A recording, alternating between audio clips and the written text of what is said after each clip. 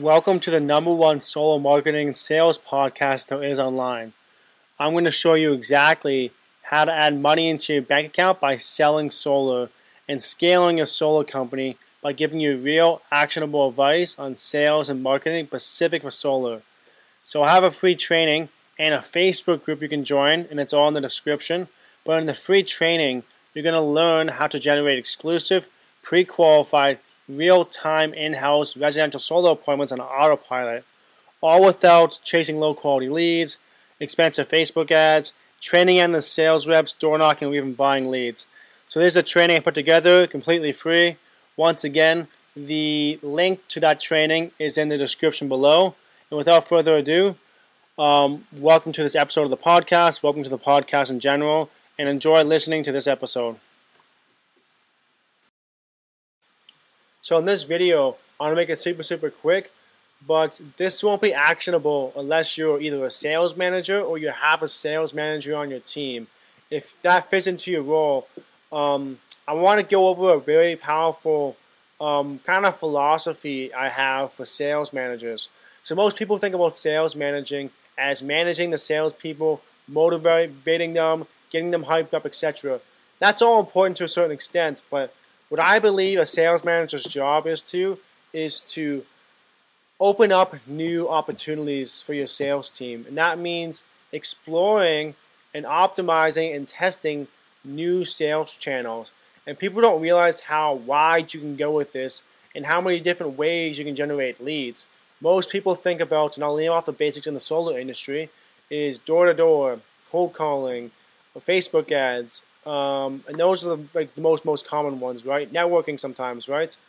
So, what the most successful companies I've talked to, they have an infinity amount of sales channels they can use and innovate. So, a good example, which people don't think about at all, is Craigslist. I've seen people pull leads off of freaking Craigslist for solar, and solar is a big ticket item. But basically, think about even. And I'm going to leave off some examples here, and I can, if you want maybe a full list of different sales channels you can use, shoot me a message, and if I get enough interest, I'll put together a PDF. But basically, anywhere, and I mean anywhere, where there's eyeballs of your ideal customer somewhere, that's a sales channel.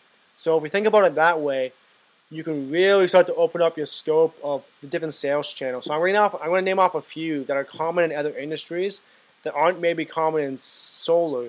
So one is strategic voice drops and cold emails. This is quite common in the real estate space, but nobody's really using voice drops. And what voice drops are is you're basically sending an automated, like a voicemail that doesn't ring. It's like a ringless voicemail, right? And if you have the proper hook, you can dramatically use that as a lead channel source or a follow-up tool, right? Another one is your personal Facebook profile. Every one of your sales reps should be putting out and building communities on the personal Facebook page. LinkedIn, there's so many things I could think of, and it's kind of mind-blowing that people aren't using. Even cold calling. I mean, people don't realize you can just put together cold call centers virtually even, and you can dramatically pull in a variety of leads into your business. So this is once again a little bit for those companies a little bit intermediate or advanced. We're looking to open up more sales channels, but the sales manager's job is really to open up new sales channels for your sales team. And I don't think that's emphasized enough. People aren't innovative enough on how many sales channels and how many different ways you can pull leads. And then what ends up happening is you bleed all your lead channels together where they're all kind of working together, which I can explain in another video. But basically, I believe and I know you can make any lead source work for you eventually. So sometimes it's not worth the time and effort to make that lead source work for you because of the time, the energy.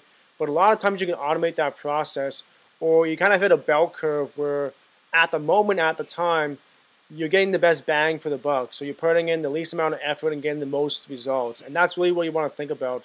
So what I do when I look at, depending on the project I'm doing, sometimes I do custom projects, is I list out all the sales channels or lead gen channels I can think of. And I start with the ones I think are going to be most profitable in terms of like generating quality leads, but also the ease of doing it, the setup, and things like that. And then what I'm doing is I'm strategically tracking the data and doing a lot of A/B split testing. And then what's going to happen is initially you might get like no interest, crickets. Then you might get people opening your messages, for example. Then you might get some replies. Then you might start having conversations. Then you might start to have some booked calls. Then you might have trouble converting those calls. Then you might have trouble getting referrals off those people. But usually, if you have a lot of your sales dialed in, is you already have the back-end system figured out. You know how to, once the lead is interested, how to follow up and convert that lead to a sale and also get referrals off of them. So once again, this is why it's so powerful. Once you have the first little bit, you have a couple of lead sources working for you, all you have to do is get that first initial little piece working for you, and you just bleed it into your system. You just send the lead right to your CRM, and you have the automated and manual process of following up and converting that lead. So I hope that makes sense to you, but think about it once again. There's no limits to where you can generate leads. You'll be so surprised. This is even what I've seen. Even putting out flyers with a very, very good offer and a call to action in strategic places have worked. And I know it sounds stupidly simple, and this is something you should be doing once you have lead gen channels working for you, and you want to go after the ones that are the easiest to maximize first, right? And you don't want to do all of them at once either. It's too much work, right? But a good rule of thumb is, do you start 3 or 5 and I do it month by month. So once you have some channels working for you, you're always going to be optimizing them and doing split tests. So on this month, I would have a list of the split tests I'm doing on my current channels, but then I would look at opening up 3 to 5 channels with strategic split testing. Then I would see the results I'm getting and take either the best 1 or 2 and really dive deep into those. And this is really how you bring in more leads and how you open up sales channels. Even with Facebook ads, for example, what people don't realize, and this is common in the e-commerce space, is you're working with a much bigger audience. And people think that there's only so much you can do with one audience. So in the local market, you only have a certain amount of radius in your area, right, to target. People don't realize you can use that same audience, and people will exhaust it with the same offer. What you do is you change the angle on the offer you're using, and that could be another lead source. So in e-commerce, for example, you could have a pool of customers that are 1 million people, and you're selling a $50 product.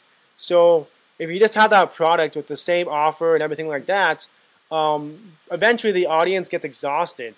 So what you can do is, of course, you're going to be cycling creatives and things like that with that same offer, but you can hit that offer up with a completely different offer, and now it's going to pull in more leads.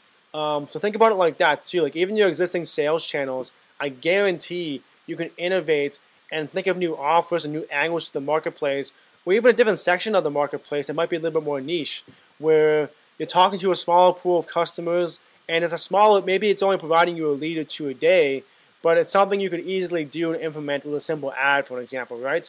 So this video is a little bit longer than I thought. Or comment below, give me your thoughts on this, and hopefully this helps you out, sales managers.